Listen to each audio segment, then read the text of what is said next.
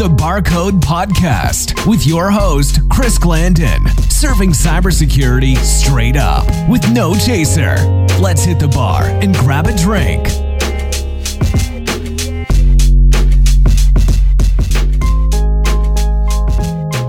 Yo, Tony, what's good, my man? Oh, hey, Chris. Oh, shit, hold on 1 second, man. Sir, excuse me, sir, you forgot your book. Oh, thanks, Tony.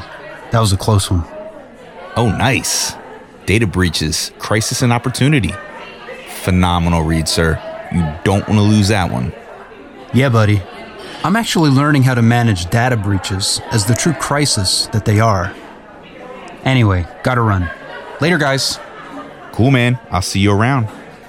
So, Tony, I'm kind of in a rush, so I need a shot. Although, give me something mysterious, powerful, and just straight up badass. Well, in that case, my friend, prepare yourself for the alien brain hemorrhage. Here's how we do it here at Barcode. You're going to pour 1 ounce of peach schnapps into a shot glass. Then very carefully layer a ½ ounce of Irish cream on top. After that, drizzle a few drops of grenadine. And finally, add a splash of blue carousel. Ooh, you know what? I'll take one of those. Wait, Sherri Davidoff? How did you get in here? This is the Barcode Podcast opening sketch. No guest has ever been able to break through into this segment. Well, Chris, I hacked your podcast. I'm no ordinary guest, as you'll soon find out. That is some serious skill. Well, hell yeah, since you're here, you want to grab a high top? I can't wait to hear about what you've been up to.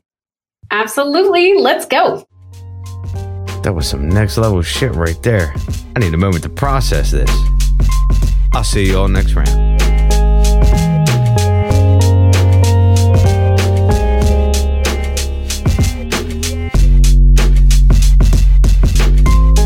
Sherri Davidoff is the CEO of LMG Security and author of Data Breaches.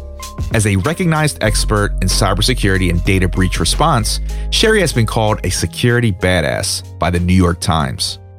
Her professional experiences are featured in the book Breaking and Entering: The Extraordinary Story of a Hacker Called Alien. She is a GIAC certified forensic examiner and pen tester, receiving her degree in computer science and electrical engineering from MIT.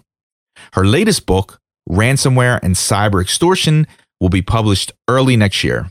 Sherri, it's an honor to have you join me today. Welcome to Barcode.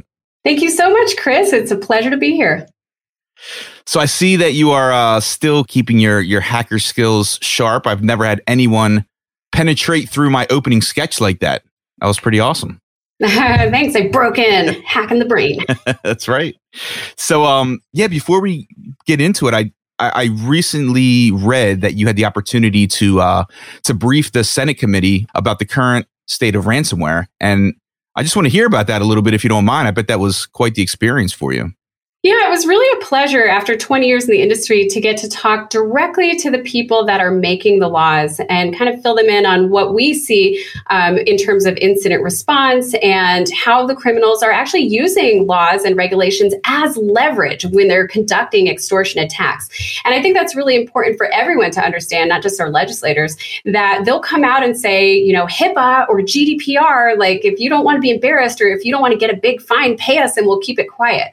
So we really need to be looking at how can we incentivize people to report, because we need to get some visibility. We need to understand how often these things are happening. And we need to make sure that the victims don't get punished twice, because really this is about protecting our economy and our society. And so we really want to get information about how the problem is happening and not give the criminals any more leverage than we have to. Yeah, absolutely. What was their overall reaction to it? Well, ransomware is a big problem. And, you know, one of the things we talked about was that we are seeing a shift. For the past couple of years, criminals have been focusing on locking organizations up and holding them hostage, what I call denial-based extortion attacks. If you remember, with security, we're trying to protect the confidentiality, integrity, and availability of information. And so there was this focus on making information resources unavailable. And what we're seeing this year is a huge shift towards attacking the confidentiality of information. They are stealing files materials and threatening to publish them unless you pay them a fee. And in the United States, there are very few laws or opportunities for victims to protect themselves after data has been published. You can't put the genie back in the bottle. You can't control how that information is used. And so that increases the harm that happens because of this. And so we really need to be looking at cybersecurity, the root issues here. The fact that we are storing too much data. Data is hazardous material, and we need to start treating it that way. We can do simple things like reducing our data, and that will reduce our risk. So we really talked about some of the root problems, the trend towards what I call exposure extortion, and how that's likely to continue over time. Because, if hackers don't have to deploy ransomware software, if all they have to do is steal information and threaten to publish it, that's a lot less work. And it's been very effective. So I anticipate we're going to see that going forward. And we really need to shift that mindset in our laws as well as our actions, and start thinking about extortion in general as opposed to just ransomware specifically. So they asked a lot of great questions. They really wanted to get to the root of it. We actually went well over time, and I was really impressed at the questions and the level of depth that they wanted to go into. That's awesome. Now, I'm glad to hear that and know that you were able to make that connection with them. Talk to me a little bit about LMG Security. What are you up to there? What are some of the initiatives you got going on? And, how did that get started? Yeah, thanks for asking. So I started my cybersecurity consulting company in 2009, right around the time that people started using the word cybersecurity. Yep. And we do penetration testing. So we break into companies and write reports about it. And then if companies get hacked, we'll come in, handle the investigation, get to the root of the matter. We also do training and compliance. So we offer that holistic set of cybersecurity services. And I can tell you the industry has just evolved so rapidly over the past 12, 13 years. It's just been a pleasure to have my finger on the pulse the whole time, but it also requires a lot of innovation, a lot of adapting very quickly, which is fun, but also a lot of work. So yeah, that's what we do. And we're just constantly trying to stay on the bleeding edge of a very fast moving industry. I think the last time that we caught up, you were actually preparing to send a team over to a healthcare clinic without naming any specifics or the specific organization. If you could speak to, how these engagements go down and what are, some of the key takeaways that you found since you began doing this. Yeah, so it's always nice to look at a recent example. This was a healthcare organization, a mid-sized healthcare organization. And our team, in this case, posed as printer technicians. And some of the sneaky things they did were, number one, they called ahead. They said, hey, we're your printer company. In fact, they needed to find out what the printer company was. So they had this interesting roundabout conversation where they called and they asked, hey, read us what's the logo on the label? What's your printer company? And then in the same conversation, the person got a little suspicious and said, who are you with? And they said, oh, we're with your printer company. And it's funny, people are, you hire people because they're trusting, because they're friendly and they're helpful and they want to get things done, but that can definitely turn around to bite us. So this was I like to think all social engineering tests are successful. Either it's successful for us or successful for the client. In this case, the pen testers were extraordinarily successful. They went around, quote, checking printer odometers, which is kind of hilarious. And that gave them an excuse to walk through everywhere in the building. People let them into the server room. They were in one of the facilities for over 7 hours. I was shocked because I called them at night and I was like, where are you? You're still in there? I can tell you from my experience that usually you're in and out in a pretty short, usually I'm in and out in a pretty short period of time. I don't like to linger because I don't want to get caught, but yeah, they were in there for a while. Yeah, because with each, second is like, your chances increase of being caught or detected. So that's pretty incredible. Yeah, just like a real burglar, you just want to go in and out. In and out. That's right. Yeah. So awesome. So then after these type of engagements, do you offer training? Do you provide assessments? What was sort of the follow-up with the organization? Yeah, well, I should back up. I'm a little more structured than probably most consultants that you'll work with. I think it's really important to establish some very clear goals up front. Like, what are you trying to test? Are you trying to test your visitor access procedures? Are you trying to test your clean desk policy? And what aren't you trying to test right now? Because organizations can only handle so much change at once. And you don't want to demonstrate and document huge problems that you have no ability to fix. So I think it's important to understand what each client's goals are, what they want to get out of it, and then actively craft a test and scenarios that will test that specific thing. So I really believe in the Sun Tzu quote, or to paraphrase Sun Tzu, win first and then do battle. Plan ahead and then execute. I love that. And then afterwards, I like to work with the client, do a walk through the facility, do that lessons learned. And depending on the outcomes, you may want to do policy updates, you may want to do training updates, work with the staff. And usually security problems are people problems. So it's all about communication. It's all about documenting expectations. And certain things like passwords are a great example. At this particular clinic, we found passwords all over the place. And usually that's indicative of an issue where people don't have a better way to store passwords, or they haven't been trained. And so you have to, it's kind of like when you want to change the course of a river, you need somewhere for the water to flow. You've got to give them an alternate that is more secure, but also still works for their everyday jobs. Very interesting. And that could also vary due to the size of the organization. So SMBs may not have those resources. So you have to get creative, right? But you need to also bring those issues to the surface and make them aware that it is a risk. Absolutely. And there are cheap and effective ways that organizations can improve their security. Some people don't realize how cheap and quick it can be. It's not about spending, $100,000 on the big fancy security box. Sometimes it's as simple as delete data you don't need. And even small businesses can do that. Yeah. Free password managers. I mean, they exist Absolutely. too. So yes, let's talk that up. That's great. Definitely. So LMG focuses on pen testing as well as IR services. Can you talk to your involvement with that and, how often you deal with the post-breach type situations? Yeah, we're routinely handling cybersecurity incidents. We work with all the major insurers, major law firms. And I can tell you that handling a cybersecurity incident when you have an insured is very different than handling it when the victim does not have insurance. So that's a huge difference that is good for every organization to be aware of. But yeah, we do the incident response. We learn from that. We're always watching what the attackers are doing. We use that in our training. And that also informs our pen testing process. So you look at things like the leaked Conti playbook that just came out this fall, where the Conti ransomware gang had their whole playbook leaked. How do you hack into companies? And we're looking at that and sharing it with our pen test team so that they can learn new tricks, and also using that to inform our response so that we can predict what we're likely to see coming from different groups. Yeah. So on the topic of cyber insurance, it tends to get confusing, especially for SMBs, although most importantly, from your perspective, is it worth it? Oh, well, cyber insurance does not come in a standard form. So every cyber insurance policy is different, and it depends which one you're buying. I can tell you, you need to look at the services that are provided and the coverage that is provided, but it can absolutely be worth it.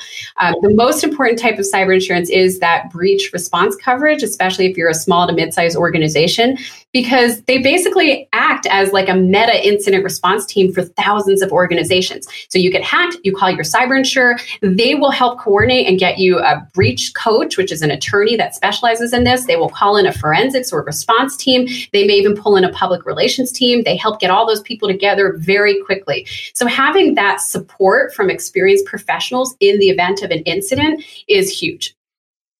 Yeah, so I went down that rabbit hole and I found that there are differentiators and there are a ton of providers to select from. So it's a challenge for organizations to select the best fit for them. And I think it comes down to just fully understanding the offerings and what's available to you. Well, and this year, it's all about how do you keep your policy? Because Last year, the cyber insurers saw loss ratios of jump up by over 25 points. And that means they're taking huge hits. And so they're really looking to reduce the risk. So they are evaluating insureds. We're seeing a lot of organizations just getting rejected from cyber coverage altogether, or they're getting pressure from insurance companies to fully implement multi-factor authentication and things like that. We're also seeing premiums jump up dramatically. I've been doing a lot of cyber insurance policy reviews because the coverage is less. On the flip side, and this was something we talked about with the Senate Committee on Homeland Security and Governmental Affairs, on the flip side, the cyber insurers are doing more than really any other industry to affect change and to really create incentives for all of their insureds to adopt proactive security measures. So we really want to be working collaboratively with them. And this year, for the first time, we're starting to see them speak with a unified voice. And that's really great to see. That is great to see. Definitely. So, yeah, with insurance, I've noticed specific ransomware coverage as well. Something that you had pointed out prior is that there is no one type of an attack. So when you look at the anatomy of an attack, it's never the same. And the most prevalent and damaging attack that we see within security and outside of security is ransomware. We see it on the news. We read it on our news feed. I'd like to peel back that layer a bit. So if you wouldn't mind, let's dissect how a ransomware attack really occurs. Absolutely. So I have a new book coming out, Ransomware and Cyber Extortion, where we actually walk through the anatomy of a cyber extortion attack. And I think what many people don't realize is that when you get hit with ransomware, that's the tip of the iceberg. Because first, the attackers are going to break into the organization. So there's preparation, and they may be targeting you specifically, but much more often, you're a target of opportunity. They're just blasting out phishing emails, for example, or maybe they've purchased a stolen username and password for an RDP server, and they're just logging into it. So they prepare, they enter your organization, they get a foothold, and they expand within the organization, and then they're going to do an appraisal. What do they have?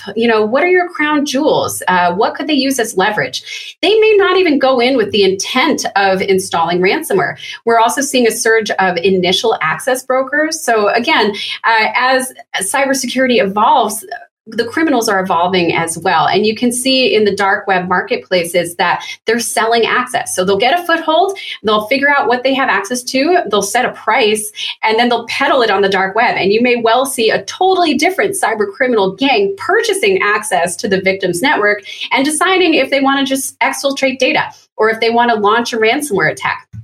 So those are the next phases: appraisal, exfiltration.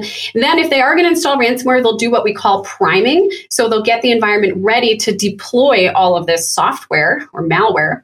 And then finally, they'll detonate ransomware. And before they detonate ransomware, they usually have a good understanding of what they can use as leverage. So we see one of the things we specialize in at LMG is ransomware. We've been actively negotiating cyber extortion and ransomware attacks really since the beginning of the company, but we saw a surge in 2016. And now we're seeing that they're aware of the limits of the cyber insurance policy. They make references to the financial reports of the organization. So they are deliberately collecting those during the appraisal phase and using them as leverage in the negotiation. And then they're going to launch that extortion attack. Often they're monitoring communications as they're responding. So they may be, we'll see criminals say, "How was your Zoom call?" to the response team.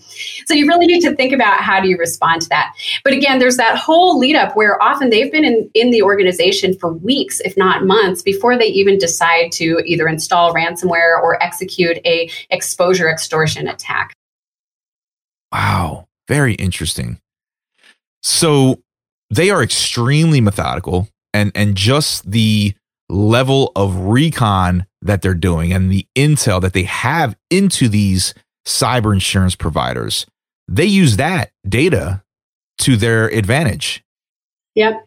Yeah, we see them negotiating for amounts that are just under the limits of the cyber insurance policy frequently. They're frequently looking at that. And in fact, in the Conti playbook, there's references to insurance where they're specifically telling their affiliates and the employees of their affiliates, hey, look for their insurance policies. Have you personally ever had to work directly with cyber criminals in the negotiation process, or is that typically done by the organization? Oh, no, we do that regularly, and I've negotiated with criminals myself. Yep. Yeah. So I've never spoken with anyone that communicates directly with these ransomware gangs. How does that work? Is it over email? Is it over phone? How does that correspondence typically happen? Yeah, so there's the initial notification where they let you know that you've, been hacked and you're being held for ransom. And you've probably seen ransom notes on desktops. What you may not have seen is that they often leave a voicemail for the leadership of the firm. Sometimes they'll make computers yell out loud to let you know they've been hacked.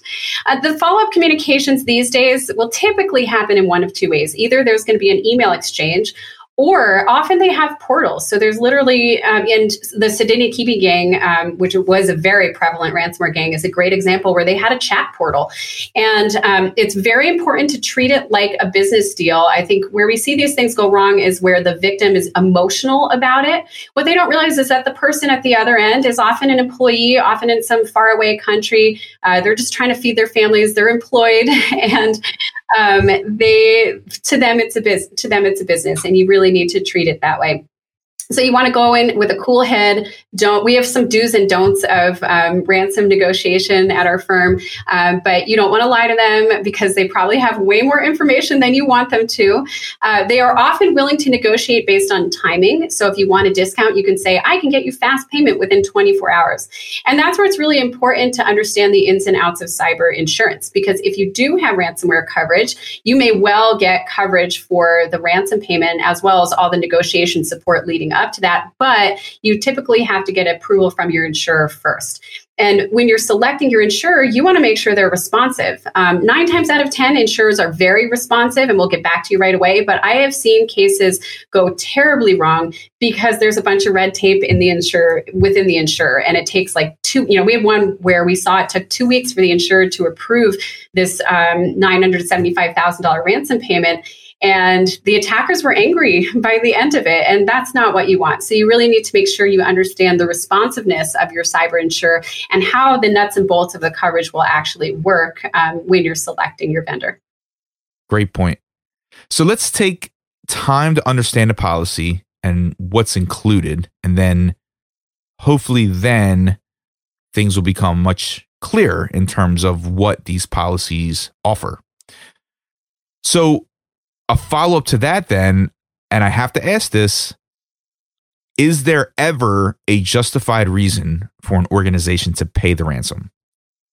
Every organization's situation is unique. The city of Baltimore can choose not to pay because they're not going to go out of business. That said, you can make an argument that it's very damaging for the city or for residents when they spend $18 million for what was a $100,000 ransom. A good chunk of those millions of dollars came out of the Parks and Rec budget for the city. So you're making those very real trade-offs. And, where I think there are some especially hard challenges are where you see like medical organizations that are locked up. And it's not even that they don't have backups. It's that sometimes the criminals have sought out the backups, destroyed the backups, and there's literally no way they're going to get patient data back unless they pay a ransom. I mean, that is absolutely a scenario that we see all too often. And that means that patients are going to be hurt. And so when you get into that situation where either you pay to get the data back or people are hurt, I feel like that's the time where we need to give the victims support, and you may need to pay a ransom. And it's been concerning to see a lot of talk of stopping those cryptocurrency payments to criminals, because while I too would like to do that, it's like trying to cure a cold by stopping people from sneezing. It's just not going to get to the root of the problem, and people will get hurt. So what we really need to do is focus on putting proactive measures in place, supporting our communities before you can get to the point of just outright banning ransom payments. Like, we just need to get to a better place where this isn't happening as often and we have realistic alternatives. At one point, I heard that it was going to become illegal to pay a ransom. Have you heard of that? Yeah, I mean, that's a concept that has been thrown around a lot this year. And again, I think people need to understand there will be some serious negative consequences of that. And one issue is we don't even see how many times ransom payments are occurring right now because there are no clear reporting requirements. In fact, if you need to understand your reporting obligations, you typically have to hire an attorney, understand the laws in all 50 states, understand if you've been hit with a data breach. It's a very expensive process. And many victims, especially smaller organizations, don't have the time or the money or the expertise to invest in that. And so they're not reporting it at all. And so, again, just to emphasize, we need to get more visibility. We need to help victims feel comfortable reporting so that we can get a handle and a full picture on the problem in order to come up with solutions. Gotcha. So then where do you see ransomware going in the future? You know, we spoke about the anatomy of a ransomware attack, which is, you know, skeletal. Then you have these different variants which add complexity to the detection and the response aspect. Do you see ransomware staying with the variants evolving? And, you know, from your perspective, how do you see ransomware morphing in the years to come? I think that it's going to become less of an issue that hits the headlines for a few reasons. Number one, it's going to become endemic. We've already seen organizations doing a much better job of taking backups. We're seeing pressure from cyber insurance companies to put multi-factor authentication in place, to not have RDP ports open. Every ransomware case I see is obviously preventable with cheap solutions. And we need a process of educating organizations and incentivizing them to prevent those. That said, we are seeing a shift to exposure extortion, where they're threatening to publish the data. And this is a far lower investment for the criminals. They don't have to deploy ransomware. They don't have to buy ransomware software. They don't have to prime the environment and deploy it. All they have to do is use standard IT tools to copy data out and then say, hey, I'm going to publish it unless you pay me money. And that is really scary for the victims, and they're making a lot of money with a lot less effort. So we're already seeing case after case where they're not deploying ransomware at all. They're just engaging in exposure extortion and threatening to publish that data. We're also seeing a bunch of law enforcement busts and criminals being taken down, which is fabulous. However, if the criminals are scared, they're just not going to be as public about it. And I think one of the benefits from having been in the industry for 20 years is that I can see that we've been here before. I don't know if you remember, Chris, from 2001 and 2002 and 2003, we had Blaster and Slammer and Nimda and Code Red and all these major viruses that were literally taking down networks. And what happened? We invested in patching. We invested in firewalls. And so what was the criminals' response? They started to make malware that was more stealthy. They found ways to gain a foothold without making as much noise. And I think what we're going to see are criminals in our next phase. I think it's going to be less visible, more subtle. Criminals are going to find ways to steal your information and to monetize that without notifying the victim. 90% of the victims I see right now only know they've been hacked because the criminals are telling them. Yeah, we have no incentive for organizations to implement detection systems. And the one exception to that is healthcare organizations, because you have to presume a breach unless you can show otherwise. But most other kinds of data, you don't have to presume you've been hacked unless you show otherwise. It's kind of like, oh, if I don't see it, it didn't happen. And we're also seeing data brokers that are buying data from other data brokers, which then buy data from other brokers. And so there's this opportunity to launder stolen data, which means it can be monetized. And I think that's what we're going to see. So it's going to be less in the headlines, but no less damaging to the American economy. Stay tuned. We'll see what happens. So I definitely want to hit on books for a moment. So you've authored several books, one being Data Breaches, Crisis and Opportunity. What can our listeners or potential readers expect from that book? So data breaches was a labor of love. The term data breaches didn't even emerge until 2005. And so again, watching this, I had the opportunity to grow up in the industry and just see how this snowballs into an avalanche.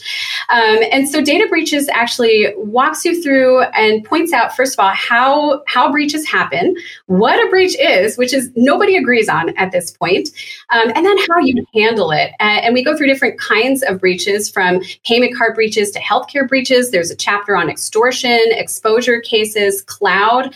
And really, my goal with this has been to create a book that will last. So you can pick it up in 5 years and still get to some of these fundamental principles like data is hazardous material. And to reduce your risk, you need to reduce your data. I mean, that's fundamental. And it's just a way of reframing it. So check it out. There's an opportunity in every crisis, and data breaches are absolutely crises. So all is not lost. It's not the end of the world if you suffer one, but it's always helpful to plan ahead. And you mentioned that you're about to drop another one on the world that's focused on ransomware. Can you give us some insight into that one and when we can expect it? Yep. So the book will be out in early 2022, and it's called Ransomware and Cyber Extortion, Response and Prevention. And so we will go through how ransomware attacks occur, the anatomy of an attack, and then our typical response to that. And there are so many ways in a ransomware attack that you can dramatically reduce the damage caused by it. So we make a point of pointing those out and giving our readers best practices for responding to a cyber extortion attack so that you can reduce your damage, reduce your risk of a secondary infection, and get yourself in a better place going forward. Awesome. And I assume that would be targeted to any size organization, small, large, anyone can take advantage of those best practices. Absolutely. Yes. I think it's very important for it to be scalable. It has to scale up and scale down. And we really make a point of hitting on some fundamental topics that anybody can, that will help everybody. I'm looking forward to my advanced copy. Absolutely. So I have to shout out another book called Breaking and Entering, The Extraordinary Story of a Hacker Called Alien. This was written by Jeremy N. Smith, and it goes into more details about your days at MIT and your experiences as a hacker turned security consultant. So essential read right there. I have my copy. You know, what was that experience like? And I noticed that your name isn't included anywhere in the book. Was that intentional? No, it was a very scary experience for me. I did not do it. I thought that the book was going to be about like the industry in general. And when I found out that it was about me specifically, I'm a very private person. And I was like, I don't want to be named. Turns out it's pretty easy to figure out who I am. And I've learned to embrace it. We got a lot of positive responses. I didn't know how helpful it would be to other women who were entering the industry. And it's been really nice just to hear a positive response to that. But yeah, it was really intense. Jeremy did a fabulous job researching. I mean, he literally, at one point I was like, I can't do more interviews. I'm just going to drop off a bucket of my diaries from the past 20 years, and I'm really sorry. And he actually went through them. There was one point where I was like, I didn't actually think this. And he was like, actually, it's from an entry in like May of 2007. So I feel like he knows me better than I knew me at the time. Wow. So he resurrected a lot of those stories that you may have forgotten about. Yes, he got it straight. A lot of the stuff straight from those diaries.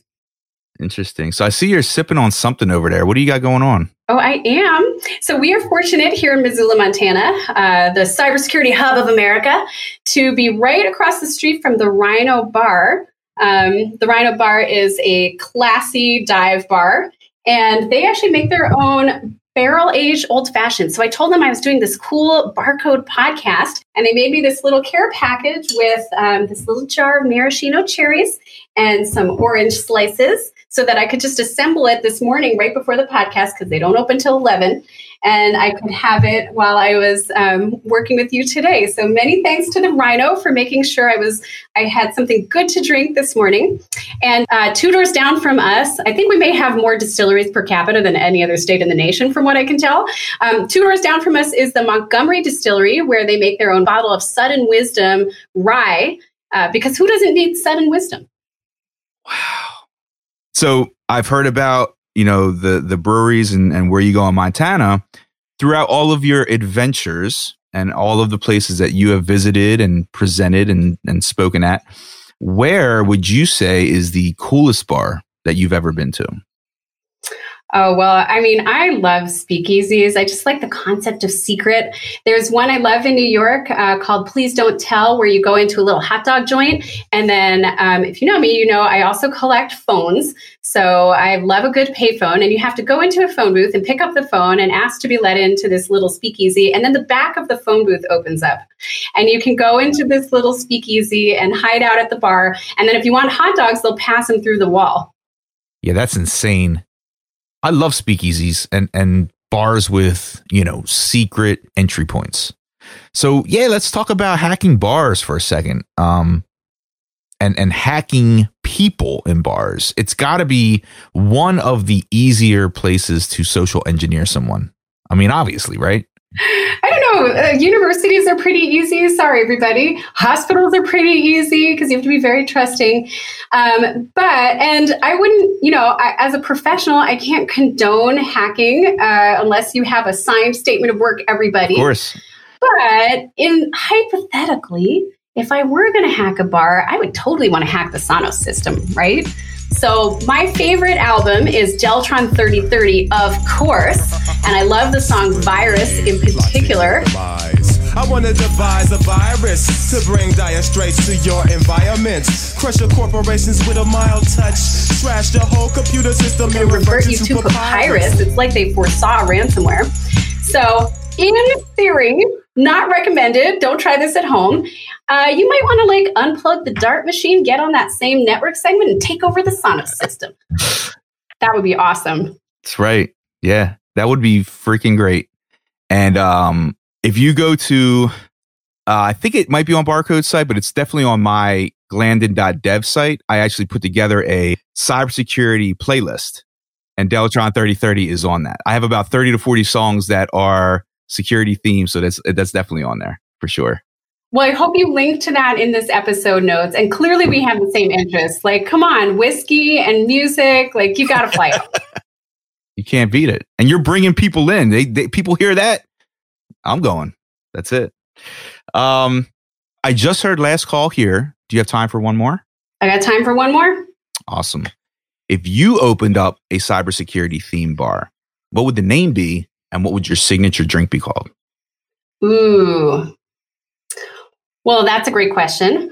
I'm an alien, so I'm going to name my bar the Spaceship so everyone can come on my spaceship, and we're going to serve some drinks. I've really been craving old fashions this fall, so we're going to do an old fashioned with some Montana whiskey and all hang out in our spaceship. And I think I'm going to do a spaceship, Chris, and not a planet, because I like to zip around. Anywhere we want to go. We can go through hyperspace. We can go wherever you want. We'll do some hyper jumps. What do you think? I like it. I'm just thinking it's going to be a one-way trip for me because I probably won't leave. Sounds good to me. I'd hang with you. Awesome. So in case our patrons missed you here today, where can we find you online? You can follow me on Twitter at Sherri Davidoff. You can drop me a line on LinkedIn. I would love to hear from you. I'm on LinkedIn all the time. Or you can visit my company's website at lmgsecurity.com. Our tagline is Achieve Nothing. So look for that so you know you've gotten to the right place. Awesome. And I'll get those links up on the show notes as well. So it'll be an easy click away for our listeners. So excellent. Sherri, thanks again so much. Appreciate your time. You take care. I'm looking forward to the book and be safe. Thanks so much, Chris. Have a great day. You too.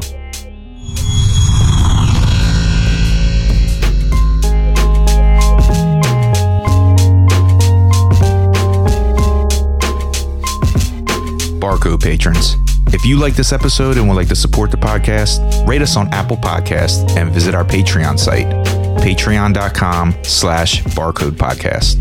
If you're interested in sponsoring the show, check out the barcodepodcast.com/sponsor. Cheers. Unfortunately, it's time to shut the bar down for this episode. Thanks for stopping in. See you next time. We'll save you a seat. Be sure to check us out at thebarcodepodcast.com.